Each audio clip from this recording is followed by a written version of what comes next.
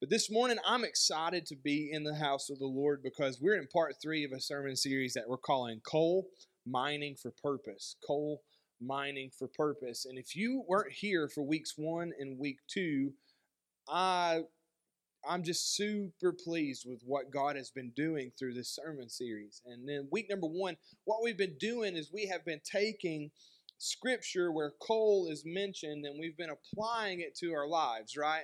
And so week number 1, we talked about how coal was valuable and how in Leviticus in the 16th chapter, which was known as the Day of Atonement, there was a priest who found a piece of coal on an altar and took it into the presence of the Lord, right? And we correlated that with us. Christ found us on an altar of repentance and then took us from that altar and placed us into the presence of the Lord. And then week number 2, we talked about how coal, one of the greatest attributes of it is its ability to what? Burn. And so we started talking about that, and we said that if we're going to burn for God with holy passion and holy fire, where are we going to be found? We need to be found on an altar. Amen. And so today, I'm excited about today, but it's going to be a hard one. Okay. So I just want to pre-warn you, we might not have a lot of shouts. We might not have a lot of amens like the past 2 Sundays we have. But the truth is that we need to hear what the Bible has to say. Amen. And so this morning, I want to just start off by saying this. I owe my wife one. Okay. And what I mean by that is this. The other day we were in the house. If you want to, go ahead and be turning to Romans chapter 12 while I tell this story. That way we're not wasting a lot of time. Amen. So Romans 12 and 17 is where we're going to start reading. But the other night we were at the house, and, it was just a normal, calm night at the house. And I am in the bathroom, and as I walk out of the bathroom, my wife proceeds to jump out from behind the bed and scare the ever-loving bejeebus out of me, okay? And sent me into a minor cardiac arrest, okay? And so this is normal activity for our house. I am constantly scaring people in our house. And Allie is not so much scaring people. If you're a guest in my house, you need to be aware that there's a chance that I might scare you, okay? Because that's what I like to do. And but most of the time, it's me who does the scaring, and I want to share a video of that because it's just fun to share, right? Okay, so check this out.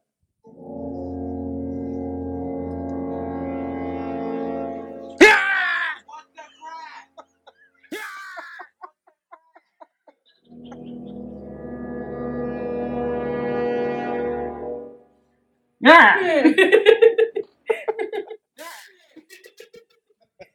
So it's normal for us around the house. What's funny is little Rafa is in the mix too.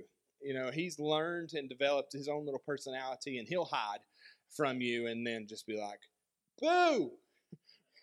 And so you have to act scared. And so, but that's the norm for around the house. But when my wife done this to me, I looked at her and I said, it's coming. You be ready because you've got one coming. I owe you one, right? I said, you just wait because it's coming. No, when you least expect it, I'm going to get you, right? And so, but the truth is that that's all fun and that's some humor this morning. But in reality, we are all guilty of that kind of attitude, aren't we? And what I mean by that is when somebody does us wrong, we immediately find this attitude in us that says, man, I can't wait for them to get theirs. I can't wait for them to get what's coming to them because it's coming, right? Regardless, and some of y'all are looking at me super spiritual this morning, but the truth is all of us are guilty of that kind of attitude. And so I wanted to bring the scriptures into this morning because Pastor Joe has an opinion, and you can refute my opinion with your opinion. You can say, hey, Pastor Joe, your opinion's not good or your opinion's not right because my opinion is this or this. But whenever we believe that the Word of God is the truth and the Word of God is where we should pull our morals from, then we have to kind of lean back into that. So Romans 12, verse 17 is where we're going to start this morning. And if you don't have it, we're going to have it on the screen for you as well. But here we go. Are you ready? Number 17. Do not repay anyone evil for evil. Give careful thought to do what is honorable in everyone's eyes. 18. If possible, as far as it depends on you, live at peace with everyone. I'm going to read that one again because that one, when I read that the other day, it was just like gut check, right? It says, if possible, as far as it depends on you, live at peace with everyone. 19. Friends, do not avenge yourselves. Instead, leave room for God's wrath, because it is written, vengeance belongs to me. I will repay, says the Lord. In verse number 20. But if your enemy is hungry, what's it say? Feed him. If he's thirsty, give him something to drink. Right? For in so doing will heap fiery coals on his head. Verse 21. Do not be conquered by evil, but conquer evil with good. Do not be conquered by evil, but conquer evil with good. Let's pray. Lord, right now we just ask that you open up our hearts. Till back our hearts, the ground of our hearts, the hard places in our hearts, God. And let this sermon just penetrate through, God. We want to be changed when we walk out this door. We want to be different when we leave this room. We want to have an encounter with you, God, and we want to be more mature in your spirit. And we ask all this in Jesus' name. Everybody said, amen. Amen. So here's what I want to say the first thing this morning to you is this. Context is everything when we talk about Scripture. Context is everything when we talk about Scripture. I can make the Bible say anything I want it to say if I read a verse out of context. You know what I'm saying? And so here's the thing. Context, according to the Webster Dictionary, is the circumstances that form the setting for an event, a statement, or an idea, and in terms of which it can be fully understood and addressed. Let me give you a quick example of how context would work today. Let's say it was around Halloween time, and Mr. Jordan showed up this past Halloween with a mask on that was just hideous. It was a hideous mask, okay? And I'm just being honest. And let's say I'm having a conversation with my wife, and I made the statement, man, Jordan is ugly in that mask, right? But Aaron goes walking by, and all he hears me say is, Jordan is ugly. He misunderstood the context of the statement that was being made. So he didn't get the point that I was making. He heard something else, right? And that's what it means if we take a scripture out of context. We could take it, twist it, and make it be whatever we want it to be. And many of us who are wronged would immediately think, I can heap coals of fire on my enemy's heads. Think about this. If I say, throw fiery coals on their head, what do you think that would mean? Some of us would be like, woo, I'm going to roast them. They're going to get what they deserve. It's coming to them. I can't wait for it. It's going to burn, burn, baby, burn. You know what I'm saying? You know, I mean, if I threw physical coals on your head, ow, it would hurt, right? It would hurt. In our modern culture, it's easy for us to want to get even. It's easy for us to want to settle the score, even the playing fields, or just simply get back to them, isn't it? One reason why I think that is anytime I think of revenge, I think of the movie, it's the best movie under the creation of the sun. God gave us the gift of Gladiator, okay? I think it's the best movie ever, you know? And if you're not a male, you probably don't think that. You probably think like Notebook or something like that. But the truth is that in the movie The Gladiator, you have Maximus Decimus Meridius, okay? And he has been, he's been put through the mill, and his wife was killed, and his son was killed, and their houses were burnt. And he makes this statement, right? He said, my name is Maximus Decimus Meridius. I am the commanders of the armies of the north. I am the general of Felix legions and a loyal servant to the true emperor, Marcus Aurelius. He said, I am the father of a murdered son. I am the husband of a murdered wife, and I will have my vengeance in this life or the next. And every time I hear that, I'm like, let's go!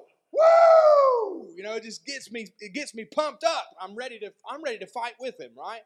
And I believe movies and things like this are the reason our culture has wired us to accept that vengeance and revenge and animosity is our privilege to hold. Think about it. It's in our music. What goes around comes around, right? It's in our movies. It's in our day-to-day conversations with our neighbors or our coworkers. Can you believe what so-and-so said about me? Can you believe that? You know what? You just wait. You just wait till I tell the boss what happened. You just wait. You know, we have those kind of moments. And it's engrafted into us by culture saying, get back, get even, get back, get even.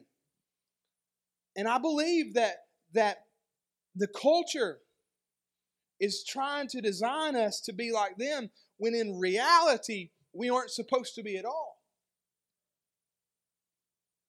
Doing the opposite of natural instincts for us sometimes is absolutely crazy, isn't it? It's hard for us to do the opposite of a natural feeling. But however, that's what Christ wants us to do. That's how He wants us to live. It's polar opposite of what our natural instincts tell us. It's polar opposite of what culture tells us, which is polar opposite of what makes us 95% of the time feel good. Feel good. And the truth is we're not, and this is contrary to popular belief, we're not always going to feel good, and we're not always supposed to feel good. We live in a world that do what you want to do. Follow your heart. If you love it, you do it. You do you, Glen Coco. You know, we hear all these kind of sayings, right? But the truth is that whenever we give way to that, we set ourselves up for failure when it comes to what God wants us to do.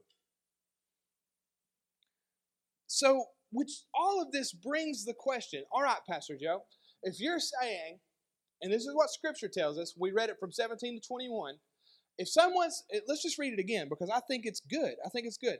Do not repay anyone evil for evil. Give careful thought to do what is honorable in everyone's eyes. We live in a world today where you don't get honor if you don't give honor.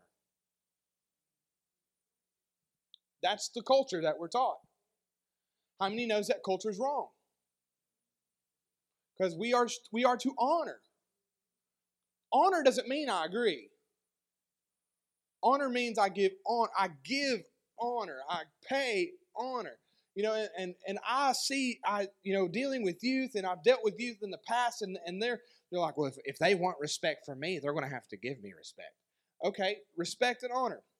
Honor, there's things that I don't agree with in our presidency. I don't care what side of the fence you're on. Truth is, he's our president, and we should honor him. We should pray for him. There's things that my bosses do that I don't like, but because they're my boss, you're my boss. I honor you in that position over my life. Come on, somebody. So what we should do, instead of wanting to pay evil for evil, we should be careful to give thought to what is honorable in everyone's eyes. What that means is if something happens, people are watching you. I know it's heavy, right? I didn't expect a hallelujah, Pastor Joe, from that statement. But the truth is that there's people watching you. And if it's as possible, I love this, as far as it depends on you, live at peace with everyone. We are to extend all avenues, exhaust all avenues to live at peace with everybody. Now, how many knows that sometimes the opposing party doesn't do their part? Amen. But when it boils down to us, we should do everything that we can to live at peace with everyone. Do not avenge yourselves. Instead, leave room for God's wrath. Because it is written, vengeance belongs to me, and I will repay, says the Lord. So that's in the Lord's hands. How he deals with them is how he deals with them. But, verse 20, but if your enemy is hungry, feed him. Some of us wouldn't pour water on somebody if they were on fire. That's how bitter some of us are towards people. You know what? They deserve it. Do they? Do they really? I'm going to unpack some stuff. I know it's getting heavy. So with all of that being said, Pastor Joe, how do we do what is right in the eyes of God? I hear you. I hear what you're saying. I know what the Bible says, but it's hard. How do I do it? Coal. I know some of y'all are thinking, well, how's he going to tie all this in? Here it comes. Are you right? You ready? Coal, a coal of fire in the Bible is symbolic for purifying and purging from sin. An example of this is found in Isaiah chapter 6. I love this passage of Scripture. This is one of my favorites. Verses 5 and 7. And this is where Isaiah receives a image or a vision from the throne room of God. Can I read it for you? It should be back there as well if you want to move in with me. Isaiah 6, 1 through 7. In the year that King Uzziah died, I saw the Lord seated high on a throne, and the hem of his robe filled the temple. There's another translation that says the train of his robe filled the temple. I could preach on the train of his robe for a long period of time. It's one of my favorite things to talk about, but we're not here to talk about that. I promise I will preach on that one day. So good. Seraphim were standing above him, and they each had 6 wings, and 2 they covered their faces with, and 2 they covered their feet with, and 2 that they flew with. One was calling to another, Holy, holy, holy is the Lord of armies, for his glory fills the whole earth. Hallelujah. The foundations of the doorway shook at the sound of their voices, and the temple was filled with smoke. Then I said, this is Isaiah, he said, woe is me, for I am ruined. How many people know when you get into the presence of God, you are ruined? You'll never be the same when you get into the presence of God. That's what ruined means. He's like, my God, I've never seen anything like this. I'm never going to go back to the way I used to be. I am completely, absolutely ruined. And he said, this is why I'm a man of unclean lips, and I dwell among people with unclean lips. And because my eyes have seen the King and the Lord of armies. Then one of the seraphim flew to me, and in his hand he had a glowing coal that he had taken from the altar with a pair of tongs. And he touched my mouth with it and said, now that this has touched your lips, your iniquity is removed, and your sin is atoned for. And your sin is atoned for. Let me ask you this. Have you ever tried to put out a fire by pouring gasoline on it? Won't work, will it? Did it work out for you? Anybody? Let me tell you this. This is going to be one of those tweetable moments.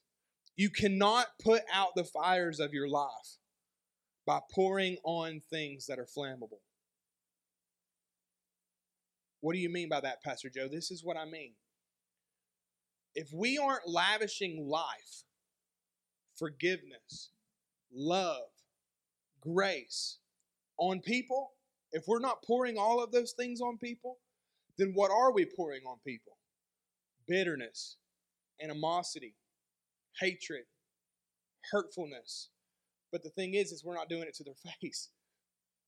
We hold these points in our lives, and because we're holding this bitterness against them, have you ever had somebody do you wrong and it's like they're constantly on your mind and it nags at you? And because it nags at you, you begin to grow cold towards them. And when you begin to grow cold towards them, you're like, man, I can't stand that person. Anytime they have success, it makes you mad. Anytime something happens in their life, it makes you mad. And that's what that is that bitterness is being poured on, and that hatred is being poured on, and that coldness is being poured on. You can't pour on love and you can't pour on bitterness on the same fire. One of them will put out the fire. One of them will enrage the fire. You hear me? Being kind to our enemies, according to this passage of Scripture, is like heaping coals of fire on their head. What did we say that the fire does? The fire, it purges iniquities and sins. There's a verse in the Bible that says this: love covers a multitude of what? Sins. And do you know what? For years, I thought that particular scripture was talking about Christ's love for us. That's very true. It is talking about Christ's love for us. However, it is also talking about our love for others. There's people in my life that have wronged me. Come on, somebody. They've done me bad. Said things about me, acted ways towards me. And I wanted nothing more than to watch their demise. But according to Scripture, my job is to heap coals of fire on their head. What does that mean? I am to heap love, repentance, grace, mercy, forgiveness on them, and it will push them. Are you ready for this? It will push them into repentance, and it will forgive their iniquity and their sin against me. I know, completely countercultural, right? Do you realize that some of the problems in your life aren't gone because you refuse to forgive and pour love on people? It's like a seedling in the ground. Some of us, we're like, I forgive them, and we put it in the ground. And when you put it in the ground under the right circumstances, that seedling is going to what? Sprout. Then when it sprouts, it grows. And when it grows, it roots. And when it roots, it gets bigger and bigger and bigger and bigger and bigger. The problem is that some of us buried it and thought that we got rid of it, but instead we planted it. That's good stuff right there. Great preaching, Pastor Joe. Amen. I'm going to cheer myself on with this one. Because the truth is we want to bury things, quote unquote, but instead we planted it. And how we acted towards it is what watered it. So the truth is that we're supposed to heap coals of fire on their head. And what that'll do is that will produce a repentant prayer towards God. It'll produce an emotion of burning shame, pictured by coals of fire. And that shame will lead them to repent, pictured by purifying power of fire. Do you know what our problem is? Our problem is, and this is so heavy, but our problem is okay, Pastor Joe, I'm going to forgive them, but I ain't never going to forget it.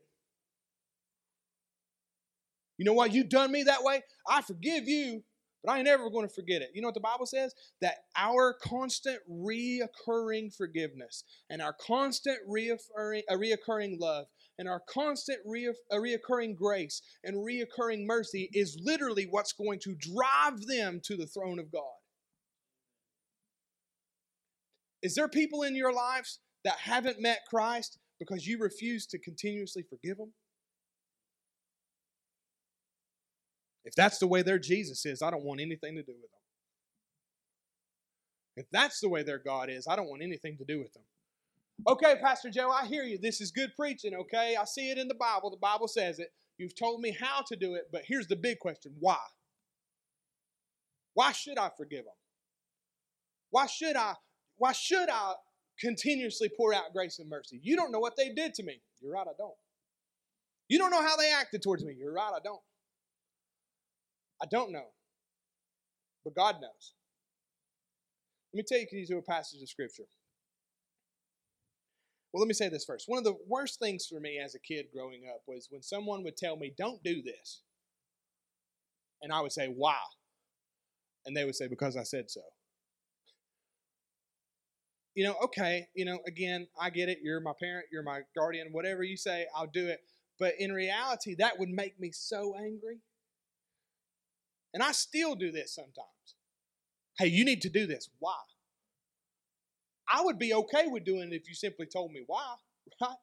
I'd be all right with doing it if you told me why. And we still do this. God is obviously saying, Joe, do this. And my answer a lot of times is, why? And wouldn't you know it? He says, because I said so.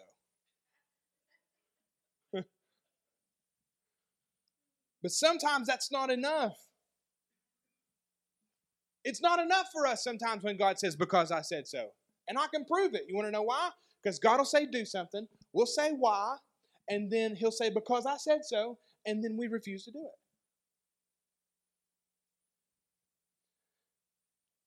it. This is a true story. I'm not making any of this up. Yesterday, we were at Dollywood with the family. And I all the time look for sermon illustrations because I like to bring it into a realistic moment in our lives, right? So I'm standing in line with Rafa. We're going to ride this leapfrog ride. And there's a photo of us on Facebook right now where we're on that ride.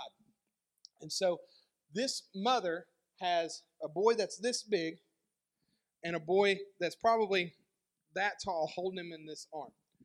And the little boy is so excited. He's just excited. And she tells him, son, quit jumping up and down. Son, you need to quit jumping up and down. And he's just wired because he's going to get on this ride. Super excited. And she says, son, stop jumping up and down. She said, you can be excited, but you don't need to jump up and down. And at this point, I'm kind of getting mad at her. I'm like, let the dude be excited. He's going to ride this ride. He's let him jump up and down if he wants to. About that time, he jumps, clank, hits his head on the handrail.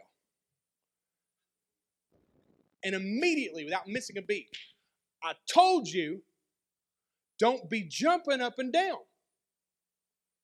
It hurt, didn't it? When I tell you don't do something, Mama has a reason for telling you not to do something. I swear all of this is true. And then I realized, holy cow, she's right. He clonked his head right on that. This is us, isn't it? We tend to do things that we are told not to, and when we do it, then we understand why. That boy had to learn the hard way. But he did. He was sitting there rubbing his head. He's like, oh. And guess what? The pain passed. Guess what he started doing again? Jumping up and down. Oh, man. And the truth is the mother had the insight saying, don't do this. Okay, so this is why. Why should we forgive? Why should we lavish love? Why should we lavish repentance? Why should we give mercy? Why should we give grace? Here's why. Luke 7, verse 45 is where we're going to start with this particular part. But up to this point, they were all in a room together with Jesus. There were some Pharisees, his disciples. They were in a room together. And in this room, they're just hanging out. And out of nowhere, this lady busts through the door and has a jar of perfume in her hand. And she breaks the perfume bottle. And she pours it over the feet of Jesus with her tears and begins to dry it all up with her hair. Okay? And this is where we're coming in. And they tell her, they go to Jesus, if you knew this type of woman, you wouldn't let her do this for you. If you knew what she had done, you wouldn't let her even near you. If you knew her past, you wouldn't even let her touch you. And this is what Jesus said. Jesus is a thug. I love it. He says, you gave me no kiss, but she, since the time she came in, has ceased to kiss my feet. You did not anoint my head with oil, but she anointed my feet with perfume. For the reason I say to you, her sins, which are many, have been forgiven. You ready? For she loved much. But he who has been forgiven little, loves little. Those who were reclining at the table with him began to say to themselves, who is this man who even forgives sins? And he said to the woman, your faith has saved you. Go in peace. That line right there really sticks out to me. It says, he who has forgiven little, has been forgiven of little, loves a little. But she who had been forgiven of much, loved much. Do you know why we should pour grace and mercy and love and compassion on our enemies? Because we were once enemies of God.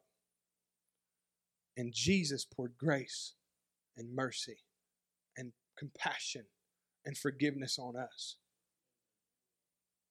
Us who our sins were many. Us who our sins are still many. He poured grace and mercy and compassion and forgiveness on us. He heaped coals of fire on our heads. And He gave us compassion. Our problem with forgiving people is we have forgotten how much we've been forgiven. I'm going to say it again. The problem with us forgiving people is we have forgotten how much we've been forgiven. There's no longer a list of over our heads of our wrongs. There's no longer a list that God doesn't keep tally anymore. And when He sees us, He sees the cross and He sees Christ and He sees the blood. He doesn't see who we used to be. He sees His Son on our lives. And I want to encourage you in the place this morning. Next time somebody does you wrong, step back for a second and think, I used to be just like they are, but God forgave me too. God forgave me too. I want to challenge us all today. Could it be that we are that one factor in the strange relationship that points people to Jesus? Could it be that because we are not willing to say, I forgive you, and I still love you? I know, right? Klinger, there's a catch there. I forgive you, and I still love you. Pastor Joe, are you saying that we should constantly let people do us wrong? No, it's not what I'm saying. The Bible says that we should live with people at peace with people as much as we are able to. But if they're hungry, feed them. If they're naked, clothe them. And what's funny is we like to cling to that one part. Okay, Lord, I've done everything that I've done. I've done everything that I can do to make it right in your sight. So I'm not doing it anymore. Don't work that way. It don't work that way. I challenge you this morning. Pastor Joe, what does this have to do with us and Cole? Here's the thing. Week number 1, Cole was valuable. We talked about the value. God sees value in you. Week number 2, we talked about how Cole was meant to burn. We're meant to burn. We're supposed to exist on an altar. Here's what the thing I want you to walk away about today with. Cole has to yield to the hand of the holder. Cole don't have the privilege of doing what it wants to do. Cole has to yield to the hand of the holder. And if the hand of the holder wants you in the fire, you're in the fire. And if the hand of the holder wants you to be heaped on someone else's head, that's what's going to happen. What I'm trying to say to you is quit trying to do things the way you want to do them. Yield yourself to the Lord. Peace will come when you yield yourself to God. Rest will come when you yield yourself to God. Pastor Joe, are you saying all my problems are going to go away? No. But we're resting in the hand of the Lord, and we can trust Him. He's never failed us, and He never will. And I encourage you this morning, let's find ourselves in the hand of God. But I will say this, if we find ourselves in the hand of God, He wants to use us to extend mercy. And He wants to use us to extend grace. And He wants to use us to extend forgiveness. And He wants to use us to draw people to Him. Come on, somebody. Could it be that forgiveness shows people the Christ that's in us rather than them just hearing about the Christ that's in us while we hold our grudges? I don't know about you, but I want to put Jesus into action. And the reason why I say that is there's a lot of Christians who say, I love Jesus, I love Jesus, I love Jesus. Jesus is the best in my life. He's awesome. I love Jesus. Well, the truth is you can love Jesus and not allow Him to work through you. But there's a difference this morning. I want Jesus to work through me. I want Him to live through me. And I can't do that and give someone Jesus while I hold a grudge against them. I can't present someone Jesus when I have animosity towards them. And let me ask you this. This is a heavy question this morning. But what if you were the one that God assigned that person to your life. You're the only one that's ever going to talk to them about the gospel. You're the only one. You're the only Jesus that they're ever going to get to know. You're their last chance. You're their last resort. What kind of job would we be doing? Could we go to sleep at night knowing that we've exhausted every avenue to push that person to the Lord? Or would we go to sleep tonight saying, you know what? They brought this on themselves. We need to heap forgiveness. We need to heap repentance on people. Come on, somebody. It's hard. It's hard. I had a guy message me the other day. He said, I hear what you're saying, Joe. He said, but my dad was abusive. And it's just hard for me to even look at him. It's hard for me to even have any kind of compassion towards him. And I said, you know what? I get it. And I'm not saying it's going to be easy. I said, but the Lord had compassion on you. And we need to have compassion on others. And I get it. It's hard. Miss Jennifer and I was talking on Facebook one day, and I made this statement. I said, Jesus knew that Peter was going to deny him 3 times. And he loved him anyway. We're talking about that next week. Be here. Okay, little shameless plug. Judas was going to betray him. And he washed his feet and he ate dinner with him. I'm not talking about things that are hindsight. He knew beforehand.